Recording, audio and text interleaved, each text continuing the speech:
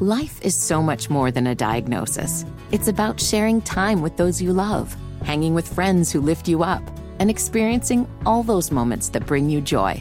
All hits, no skips. Learn more about Kisqali Ribociclib 200 milligrams at KISQALI.com and talk to your doctor to see if Kisqali is right for you. So long live singing to the oldies, jamming out to something new, and everything in between. All right, Fitty, take us to the live wire.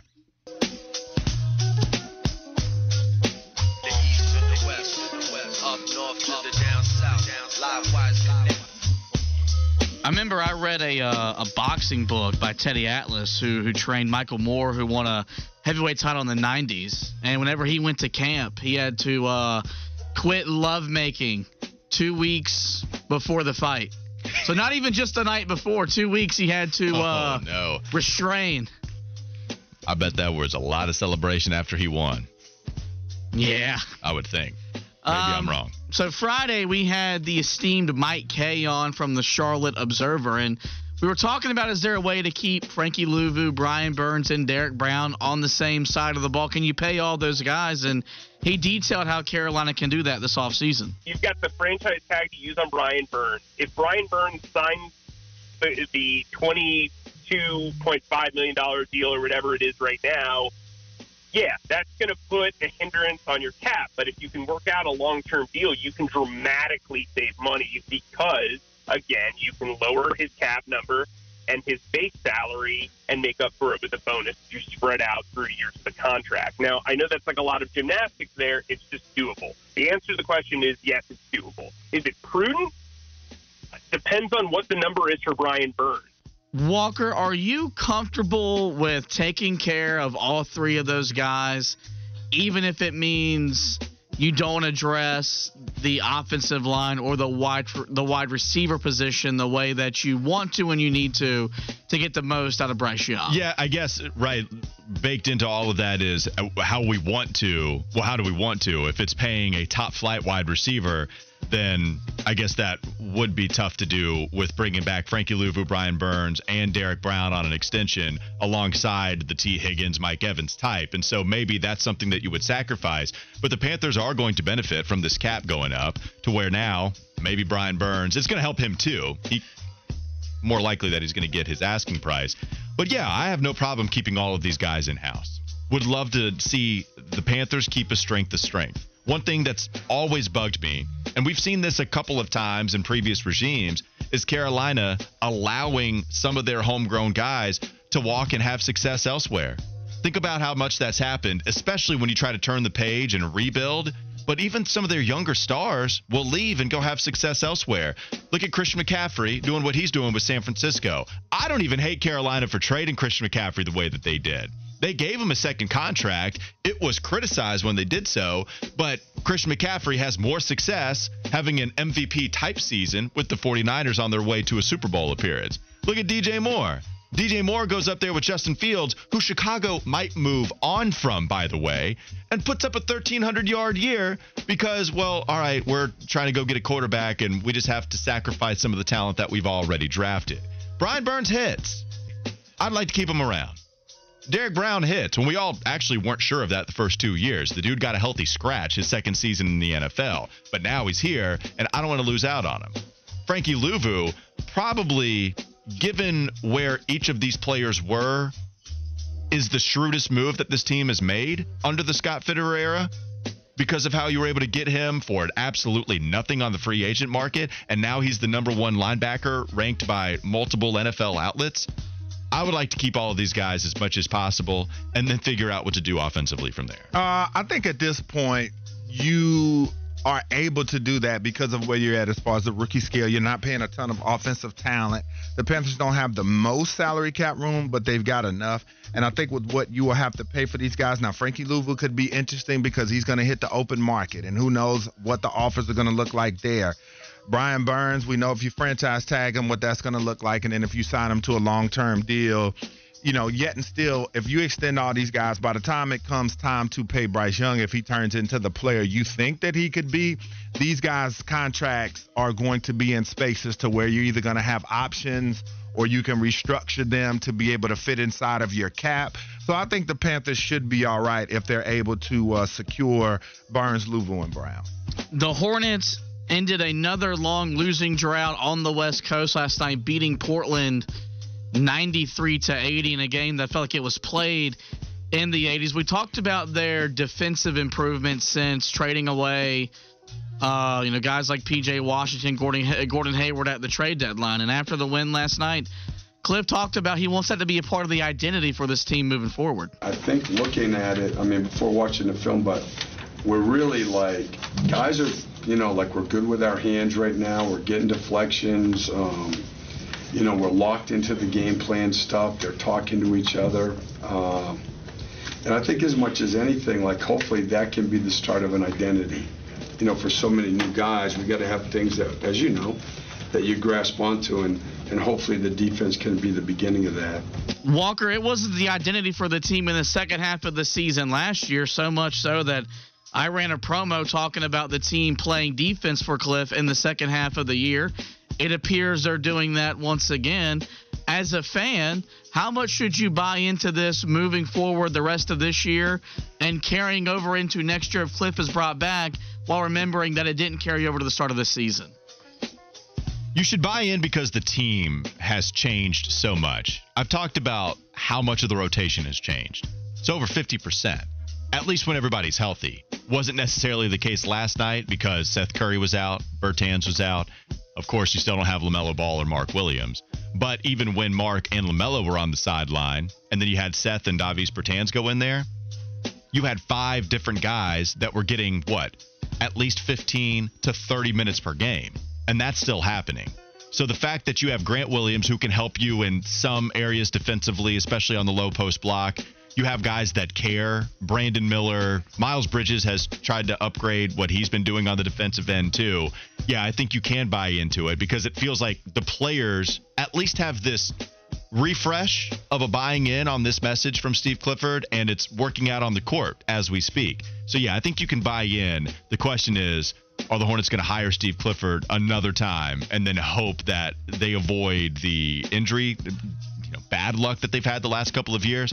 I sure hope it gets better. I couldn't expect it to get any worse, but I said the same thing last year, and here we are again. But no, I think this is real. I think they're going to continue to play good defense. I'm going to buy in with a little bit of apprehension because we're getting to the point where we're getting a decent sample size. We're 5 games in with this new roster at this point. I think once we get to about 8 to 10 games, I think the book is going to be out on them, and teams are going to start to be able to really have a beat on them as far as scouting goes, with LaMelo potentially coming back into the mix. That would throw an extra weapon in there. But like I said, I think it stays. But like I said, I'm apprehensive once teams are really able to get the book on the Hornets and this new group, how they're going to defend them, how they're going to play them, what they're going to choose to take away. Then I think we can really see what they've got. We opened the show talking about the court storming incident that took place in Winston-Salem. We played sound from John Shire. We played sound from Kyle Filipowski. We didn't hear what Steve Forbes, though, had to say. And here's what the Wake head coach had to say on the incident following the upset win over Duke. I didn't see what happened at the end. I hope he's okay. I don't like court stormings. Never have. I've been a part of those before as a coach. I just don't feel safe. And I'm sure the next time that happens, we'll do a better job of taking care of that situation. Wes, what did you think of what your head coach had to say following his team's big win on Saturday? I think he said what he had to say. Obviously, I know Coach doesn't want to see anybody get hurt, but I know deep down he was probably pretty excited. The fact that he had to discuss this topic because that means he got a big behind win, or as Walker Mill would say, a big old win. He was able to get Is that another thing I would say? Yeah, he got a big old win, and his team got their court stormed. And so I think he would love to deal with that problem any day than over the ladder. Somebody asking him, when is the next time you guys will have a court storming? I do think it was genuine, though. I don't think he was just saying it because, I should say it because. Yeah, I didn't think anybody, I don't think he wanted anybody to get hurt, but I still, he may not be a fan of court storming, but I'm sure he is when it's his team on the winning side. But no, that's what I think even in the moment, if you saw Steve Forbes right after that game was over, it didn't feel like Steve Forbes when he was shaking the hand of Jon Scheyer, and then I think you see Kyle Filipowski get hurt. I'd have to go back and check. But it didn't feel like Steve Forbes was just neglecting what was going on Duke's side. It felt like he was concerned about it and then talks about it at the podium. Because I can guarantee you, Steve Forbes would have something very similar to say like Jon Scheyer if the roles were reversed. Steve Forbes, not one to bite his tongue on some of the things that he has a problem with in college basketball. But to his credit, I mean, that's exactly what he said. He said, yeah, we need to make sure that these guys do have a healthy environment, and we need to make sure that we take better care of that going forward. So I agree with Steve Forbes. Like, I totally hear him out on what he's saying. All right, let's play some fun national audio. Last night, the Nuggets got a big win in Golden State, and after the game, Nikola Jokic addressed not getting anything for his birthday from his teammates. Your birthday was last week. These guys get you anything? Nothing. Absolutely nothing. Bad teammates. Terrible teammates. Yeah. Well, Nikola, congratulations. Thank you. Guys, back to you. Man, George, you would think that one of his teammates would at least buy him a new horse or something. I mean, one of those new trotters. All right, so remember last year during the finals, we kind of got on Nikola Jokic because he didn't seem to show much personality. Kind of didn't want to go to the championship. Right here he is now joking about his teammates not getting him anything for his birthday. But I think the question has to be asked. What do you get a man who already has everything in the world? We know that a NBA vacation is at least $250,000. So what are you giving Nikola Jokic for his birthday? What do you think, Wes? I mean, he's a very no-frills kind of guy, so I'm sure there are a lot of things. I'm sure he would be easy to shop for. I mean, you get him a nice watch, or you can always never go wrong with going with something that notes one of his accomplishments. If you want to get him something cool, like a picture or something like that. So I don't know. I think he'd be pretty easy to shop for. Like a dope photo, like what Travis Hunter's girlfriend got him with the little starting lineup type of deal. Something surrounding his career, something.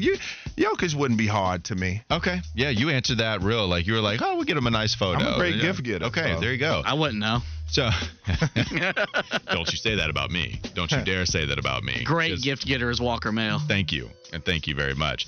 What I find hilarious about this is I almost feel like teammates of Nikola Jokic should treat him like an offensive lineman, like the quarterbacks do and the running backs do when they get all their offensive line, some awesome Jordans or big green eggs, such as Christian McCaffrey did for his offensive line one year.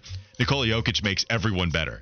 In fact, I would love to know the Jokic effect on how much money Bruce Brown got on his contract when he signed with the Pacers and was really the only big departure from Denver's organization. And he got over $20 million. I love Bruce Brown, great glue guy, but over $20 million, probably a little too much. But it's 1 year, who cares? I thought it was a decent contract. I would love to know the Jokic effect on how much money he gets. And if the players are telling you, he's got eyes in the back of his head, he can see wherever I am. Aaron Gordon has been so good for them. I feel like they should almost treat him like an offensive lineman. The problem is he gets all the stardom anyway. The idea for the offensive lineman is that they never get any of the love, and so he gets all of the love. He just still helps you out so much as a basketball player. Some NFL news coming in from Adam Schefter. The Giants are not expected to tag Saquon Barkley. The running back tag number is $12.1 million. The Dallas Cowboys are not expected to tag Tony Pollard. The Titans are not expected to tag Derrick Henry. And the Chargers are not expected to tag Austin Eckler. Do any of these guys interest you in a potential incentive-laden deal to come to Carolina? Incentive-laden? Well, because, you're not going to pay... you're not paying running backs anymore. Another bag. Derrick Henry's going to get a bag wherever he goes. If Tennessee's not giving him a bag, who's going to give him a bag? Somebody will. There's a contender out there that is going to pay. That's going to pay for the services. He might not break the bank, but he's still going to get a nice deal. Those are some really good backs to hit the market. What about the Cowboys giving Derrick Henry the bag? You want to see Derrick Henry in that backfield? Because a lot of people are saying that's exactly where he should go.